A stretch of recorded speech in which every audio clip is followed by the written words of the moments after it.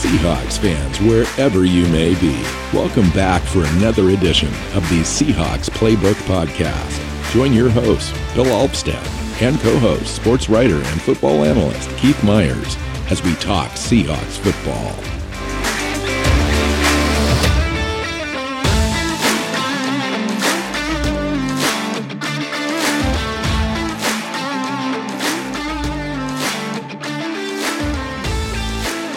Hey Seahawks fans, welcome back to another edition of the Seahawks Playbook Podcast. I'm your host, Bill Alvstad, sitting down with Keith Myers. It's been a little while since we've sat down together. Welcome into the show, Keith. We're doing a training camp preview, starting with the offense. Yeah, so we're going to look at some storylines, and there's some interesting ones this year, ones we've kind of hit on, talked about, all that kind of stuff over the last couple months, but we're going to kind of, dig into them now that we're right on the verge of training camp. We're just 2 days away from players reporting, about 4 days away from practices on the field.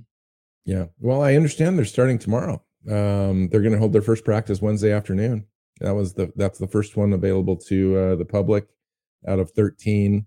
So they're doing it a little differently this year. They're in today, I believe, arrivals and all the medicals, and then they get on the field tomorrow afternoon, and the races are started. So cool. Yeah, it'll be interesting. And then they've got a mock game on the 6th, which the public is invited to, and then the first preseason game is against the Steelers at the Steelers on August 13th. So we're just a week or 2.5 weeks, I should say, away from the first preseason game. And so it's been a long off season. At least I think it's a long off season between, let's just say, the last game down in Arizona against the Cardinals, the first week of January. We went through the entire process of the off season. We had free agency, the draft. We've had a few mini camps to talk about, but it's really been kind of a dead zone in the last 6 or 7 weeks. And now we get to talk about football again, which is great, and what we see on the field, even though it's in practice games, essentially preseason. It's going to start to come together, and the team is going to take shape. We're going to get a chance to see what the defense has in store for us as far as the scheme changes. They may be subtle, they may be substantial changes.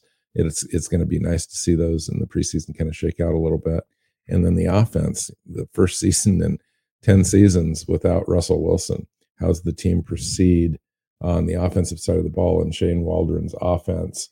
Without Wilson there, we've got Drew Lock in camp, Geno Smith. It's going to be a little battle there. We still don't know for sure if there won't be another name added to the mix at some point.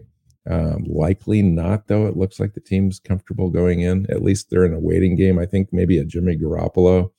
I don't know that they would probably not want to trade for Jimmy Garoppolo, but if he is released, I think that he would possibly, be a guy that would come in to add to the competition there, Keith.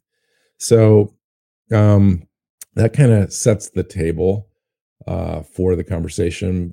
Training camp. We're going to focus just on the offense in this show. We were talking about storylines, like what are our things that are out there that we're paying attention to that we think are going to be in the headlines as we go through training camp. Keith, why don't you start? Well, I started off with what you were just talking about with quarterbacks, is that my first one is there a quarterback acquisition to happen? Because this team is not competitive with the guys they've got on the roster. And I know that the 49ers have, at one point, they gave Jimmy Garoppolo's agent the go ahead to go seek a trade. Mm-hmm. And apparently nothing came from that, but Shanahan has indicated that Garoppolo will not be on the roster. So he is going to be off San Francisco's roster one way or the other. And with Baker Mayfield being traded to Carolina, there aren't really no one that's going to trade for. I mean, the teams without a quarterback are Seattle and Houston's at just beginning a full rebuild. And so they're not going to be the one that's going to grab him. So if he gets cut, Seattle's going to swoop in Yeah, and be it all seems over that. it seems really likely. In fact, I think he gives the team the best opportunity to win. If you take a look at the rest of the roster, and you could make an argument that the rest of the roster is actually pretty decent and has a lot of opportunity to win games, save the quarterback position. If you had a quarterback that was competent, that could give you a 68% percentage completion percentage, and limit turnovers and give you a few touchdowns now and again, Jimmy Garoppolo can kind of march the team down, up and down the field. He's not going to lose games for you. He may not go out and win games for you, but he's not going to lose them. And it'd be interesting to see the team go in that direction, because we've talked about the future of the franchise, and this is kind of a little bit of Pete always wants to kind of reset things as opposed to rebuild. It's essentially a rebuild when you lose your franchise quarterback, although the balance of the roster is still pretty decent. So it is more of a reset, and they're basically just trying to reset that quarterback spot. And so we've talked about the level of competition this year as far as the team being competitive and how many games they would win, and being in a position, whether it's intentional or whether they're going to go out and just try to do it as best as they can with the two guys they've got, likely not winning more than 6 or 7 games in the process, being set up to attain a quarterback in next year's draft. If you bring in a Jimmy Garoppolo, that does kind of change the trajectory of this reset into not completely full on win now, but it's getting closer to that as opposed to lose now. Yeah, I mean, Garoppolo's not a great quarterback. He just isn't. He's also got a long history of being hurt, so he's going to miss a bunch of games too. So even if he ups his play slightly, you're still not going to get him for enough games to have him be a guy that you can trust to get you deep into the playoffs and that kind of stuff. But he's an improvement, and Pete Carroll's going to want to compete. He's not going to go out there and try and lose games. He's going to try and win games, and know that if he fails at that, they'll be in position to get a good quarterback in the draft. And he'll be okay with that part too. But he's going to try and win games, and Jimmy Garoppolo gives them a far better chance to win games than Drew Lock or Geno Smith. And that's just the truth of it. Right. So that'll be interesting. But let's talk about the guys we've got. Speaking of storylines, mine started at the top as well. Quarterback competition: Geno Smith, Drew Lock, quarterback. This was my number 2. Yeah, and I put quarterback. Yeah, I put quarterback. Number 3 ? Because I just I figured we'd have this conversation about Garoppolo. But Geno Smith's the guy that's coming back. He's got 3 game starts plus another half of play for the Seahawks. They've kind of seen what he's got. Although the offense was kind of designed last year around the idea of Russell Wilson being there, so he was kind of playing off some of that. It'd be interesting. I would be interested to see what Geno Smith looks like now in a offense specifically designed around his skill set, the way that Shane Waldron thinks that this offense needs to be operated, and see if it looks any different than what we've been accustomed to with Russell Wilson, kind of not necessarily operating within the offensive scheme, but kind of a hybrid thing where he's kind of creating and then, a little bit of design plays, if you will. Russell Wilson probably did, ran the design play 85% of the time, but it was that 15% that made him special. And no other quarterback is going to be able to touch that. And that's why, Russell Wilson won games for Seattle, especially with a roster that maybe wasn't quite developed around him in the last couple of years. But Geno Smith and Drew Lock are interesting in that this might be his last opportunity. If he loses the opportunity to start this year, this is probably it for him.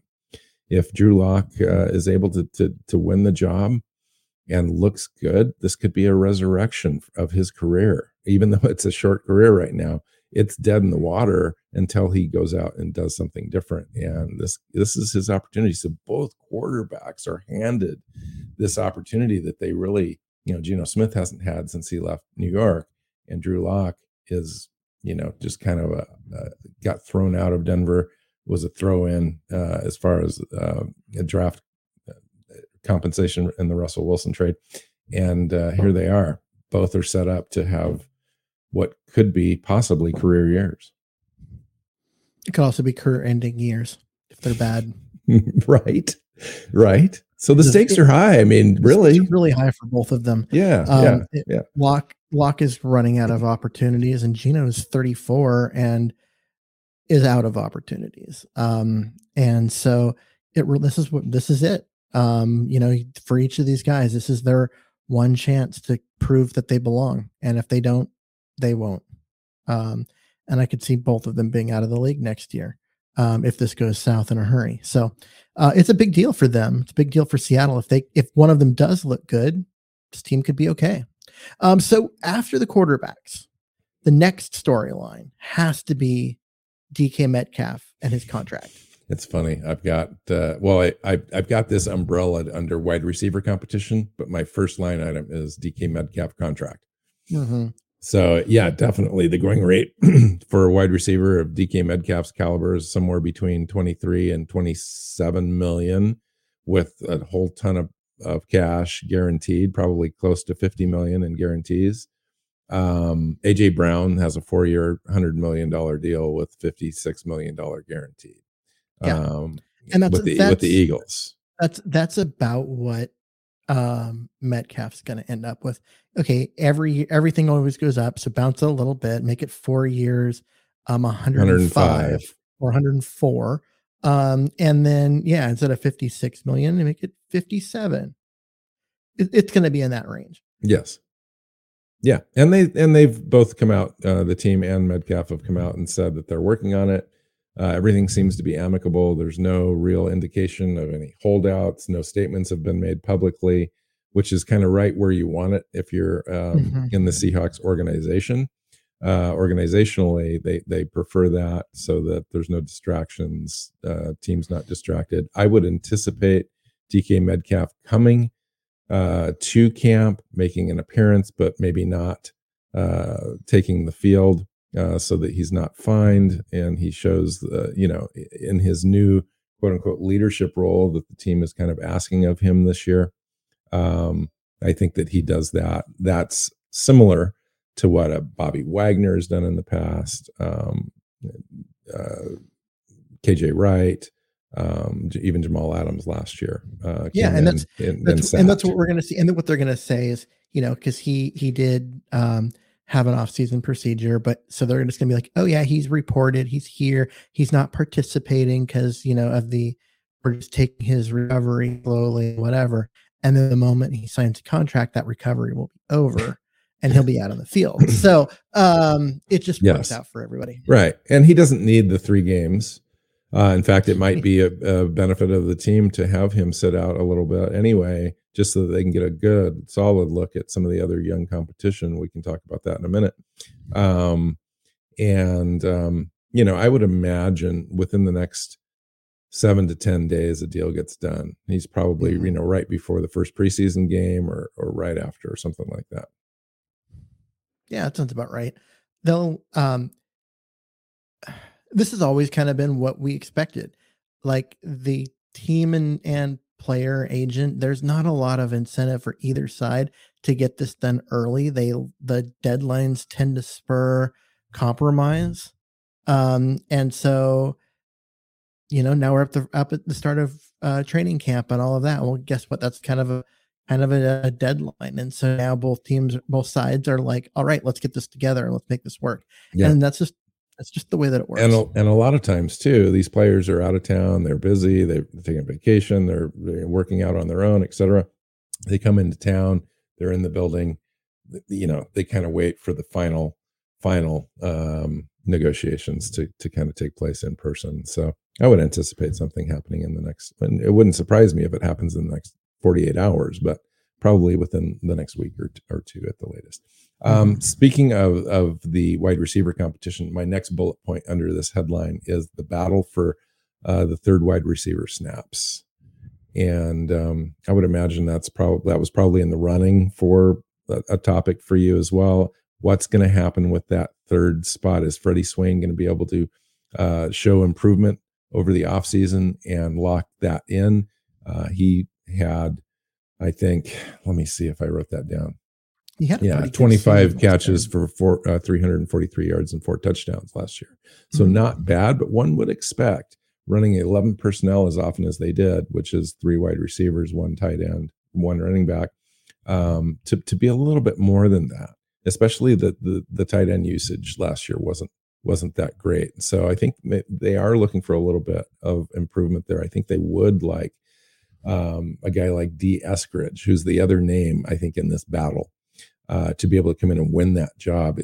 D. Eskridge is a more dynamic receiver. I understand from the team that he can do everything, run all the routes. He can be in the slot. He can stretch the field for you.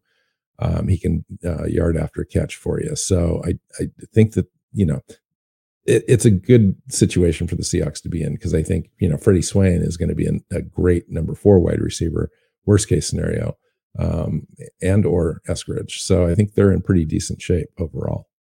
Yeah, but then you've also got behind them with the rookies they drafted and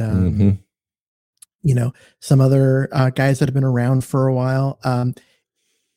You're not going to keep 4 receivers. You're going to keep 5 or 6. Yeah. My next bullet point is battle for the 4th through 6th spots on the roster. Yeah. So there's going to be, it's going to be it's a fun group. It is. It's one of the most competitive groups on the entire team. And that, Lockett and Metcalf are at the top. Well, they're also like, Metcalf might not get many reps during, training camp. Lockett doesn't need the reps. So he may do limited work throughout all. You're going to get an opportunity to see the kids rep after rep after rep. Yeah. They're going to get their work in, and that's going to be fun to watch.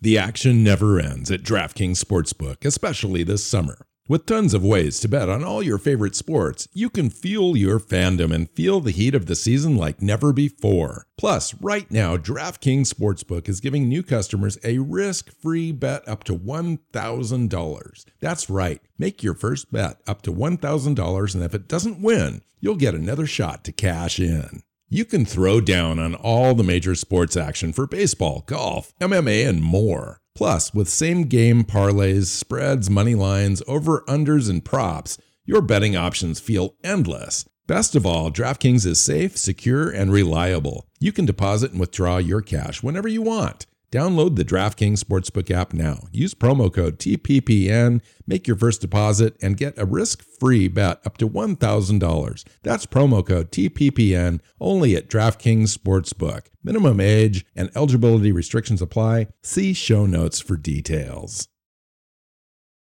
Yeah, and we're talking about Bo Melton and Derek Young specifically, who were drafted in the 7th round in this last year's draft in May. And then you've got players you'd mentioned, guys that have been around, Marquise Goodwin. Penny Hart now has been floating around the practice squad and the team roster for, I think this is his 4th season. Cade Johnson last year came as unheralded, undrafted rookie free agent who had some upside, didn't do enough last year to kind of break through. There's an opportunity there. I understand Cody Thompson, who's been hanging around for a while, had a terrific spring for the team, really kind of showed and stepped up his game as well. They really like him. And Aaron Fuller and a couple other guys are in there as well. So, yeah, should be a fun competition. And you're right. Those guys are going to get plenty of reps for the reasons that you stated for sure. All right. Beyond the wide receivers and the quarterback stuff, what else is happening on the offensive side of the ball that you think is going to be a great storyline this year? I think the 2 rookie offensive tackles. They drafted Cross in the 1st round, 9th overall. He is the starter on the left side. But then they turned around in the 3rd round, which is another spot in the draft where you're looking for starters. You're not looking for role players. And they drafted Abe Lucas to be the right tackle. And are they going to go into the league or into the season with 2 rookie offensive tackles starting? Or, is Jake Curran going to win that spot? What happens with Stone Forsythe, who has tremendous potential and upside himself, but, didn't develop enough last year to show that he was ready to take over, which caused them to draft Cross, but Cross is the superior player. you have 4 guys at offensive tackle with a combined 2 years in the league out of those 4 guys. Isn't that crazy? So you've essentially read my notes, dude, because my third storyline is offensive tackle competition, and specifically exactly what you just outlined. I do expect to, kind of answer your rhetorical question. I do expect Charles Cross and Abe Lucas to be named starters week 1 and let them go through some growing pains together and have this new offensive line kind of coagulate, if you will, as quickly as possible so that they're ready for a run if they can make one in the second half of the season.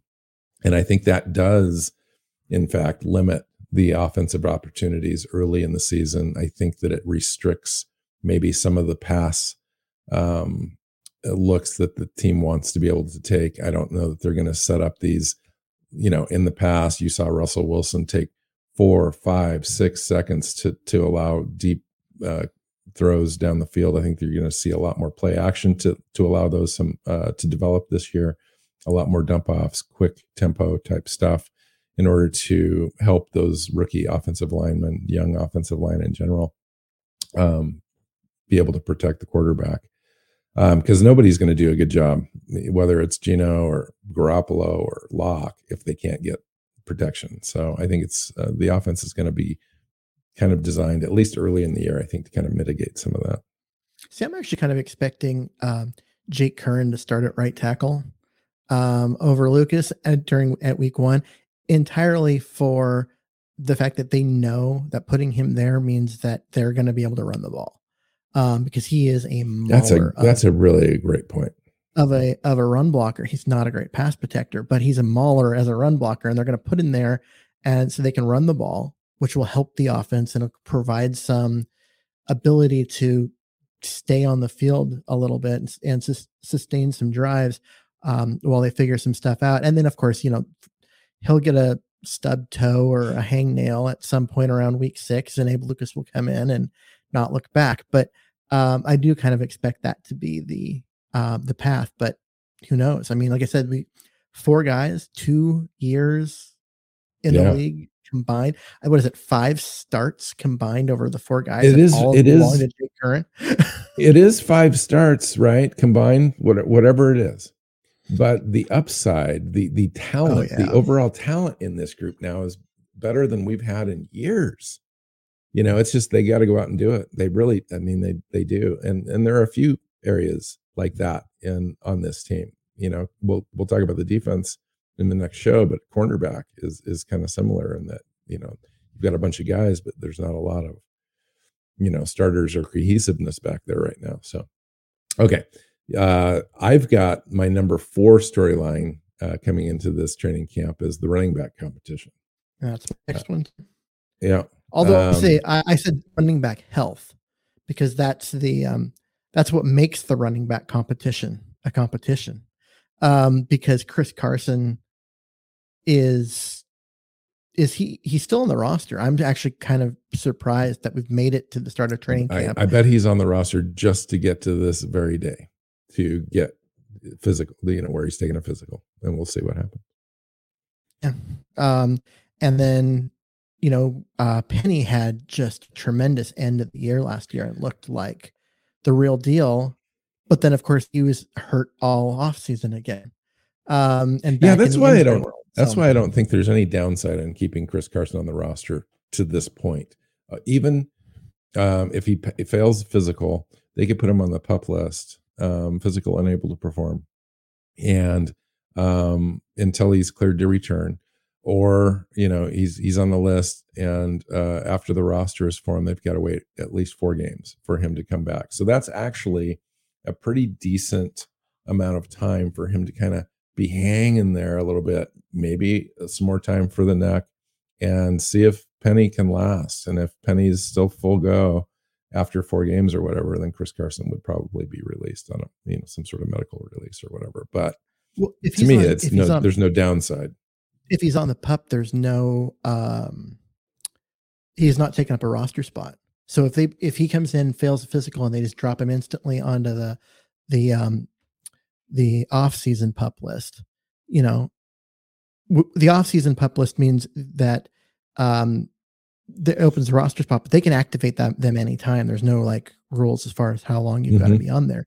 It's the in-season pup list that has that minimum 6 games or whatever. Okay. But they have 15 weeks to make a decision. They have until week 15 to either activate him or put him on injured reserve.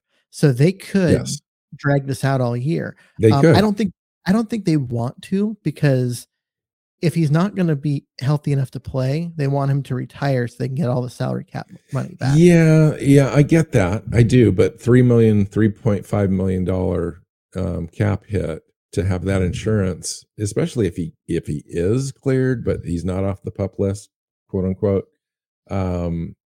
He could kind of hang out there a little bit, practice with the team, or at least go through meetings and all that kind of stuff, and work out on his own and be ready. Just kind of be a shadow roster there and be ready to go if injuries do come.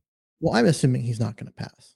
That's you know what I mean? Like, it's a matter of using the rules to, like, he's not going to get cleared to play. So you can use the rules to keep him around for a while in case things improve. He's also been at this now for, as far as his recovery, for 9 months, 10 months. And so it's, if he's not cleared to play now, he may never be. I disagree with that a little bit. It's the same thing that ended. It's true, but everyone's different. I know this firsthand. Everybody's different when it comes to your spine, and this fusion thing is no joke. And you need some time, and to have your fusion could be completely fused. Those bones are solid as can be, but you atrophied a little bit because you didn't use them for 6 months or whatever because you were healing. You weren't cleared to even exercise. I know that. And so when he did begin to exercise and work out, it takes a long time for that to rebuild to the point where you can be a professional football player, not just a guy working at a desk 9 to 5. This is a guy that's going to get hit for a living. And I think those are way different, levels of being ready. And so I think, some of these things are a month to month where you need just that little extra time. And so it is kind of this fine line between declaring him, dead in the water and whether he's ready to come back or not. So I'm not completely writing him off. It is likely that maybe he doesn't make this physical, but maybe they indicate that he is probable to pass a physical in the next 2 or 3 months. They may go this pup route. We'll see. Yeah, so let's talk about the guys that are available. So the other guy that's on my little bullet point list under this main category, running back competition, is Ken Walker. Is he ready to make an immediate impact? He's got to be. He doesn't have a choice. That's true. He really doesn't. Right now, after that conveation, he doesn't have a choice because Carson's not going to be ready for the beginning of the year. I mean, Pete Carroll's talk is like, they're waiting for Chris Carson to accept that it's over. That was his comment over the offseason. Well, they don't have to wait for him to accept. They can make that decision for him. But Penny can't stay healthy. He was hurt all offseason during the offseason workouts and whatnot. This team needs a guy that can come in and carry the offense and be the guy. And they drafted Ken Walker to be that guy. Yeah, he doesn't have a choice. Simple as that, right? There's no one else. Yeah, in past years, Keith, let's be honest, Ken Walker would have been a first-round draft pick, 10 years ago, 20 years ago. Things have changed. Yeah, things have changed, where this type of top-end talent in the draft is now available in the second and third round. Ken Walker was, either the first or second best running back in this last draft. If you're, Breece Hall to some is the best one. But Ken Walker is definitely a guy that they do expect to come in right away and carry the load. And he's probably the only one other than Rashad Penny that can really be a 3-down back in this system. You can look at DJ Dallas, he's on the periphery. He could get you through in a pinch, but not game after game after game. Yeah. Dallas has got the talent. He's got some elusiveness, but there's something about when he's in at running back. He doesn't read the blocks as well as he should because he's not as productive. Let him return kicks and he's dynamic. But it was clear that things just didn't work as well for him when he was in the backfield. And, when Penny came on and showed that it wasn't the blocking, Yes. right? Because Penny looked good at the end of the year. Yes, he did. He had the best 5-game run stretch of any running back probably in the last 4 or 5 years. I mean, you look at Derrick Henry's best 5-game stretch as a pro. You look at Jonathan Taylor's best 5-game stretch as a pro. They're under Rashad Penny. Rashad Penny had one of the best 5-game stretches that you'll ever see. Yeah. How about just the back end really quick? The back end of that running back room, Keith. What do you expect to see for that either 4th or 5th spot? Well, I think guys like Dallas and Homer have value. For Dallas, it's on special teams. With Homer, it's as a 3rd down back. And they trust both those guys too, because they don't put the ball on the ground. Yeah. And so there's value there. I think they would love to see one of those two step out and make the other one expendable. And so that way they could keep a guy like Josh Johnson around who's got talent, but needs an opportunity to show. Mm-hmm. Last year the word was that he had the best hands of any running back on the roster.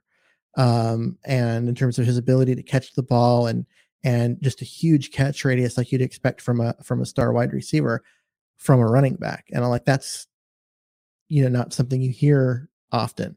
I think they'd love to keep him around, but there's got to be a spot for him. In order for that to happen, one of those other two guys has to get bumped off the roster. And I don't know anything about Darwin Thompson, but he's the other guy that's looking for opportunity. All right. What's your 5th storyline that you've got written down? Actually, we've been through all of mine. It's quarterback trade, quarterback battle, or trade acquisition, Metcalf contract, the offensive tackles, and then the health of the running back room. Those are my 5. My last one was, can Noah Fant have a career year in this offense with these quarterbacks?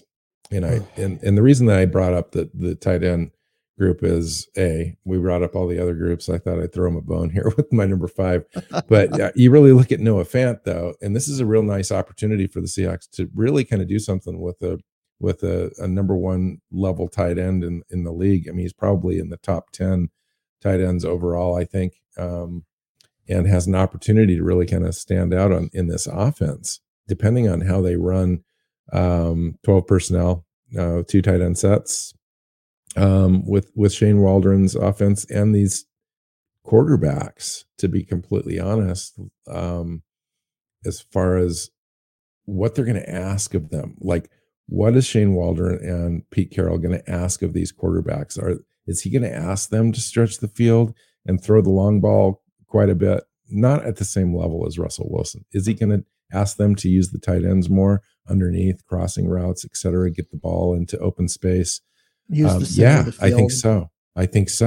And so I think Noah Fant has a really good opportunity here to catch 60 to 75 balls in this offense.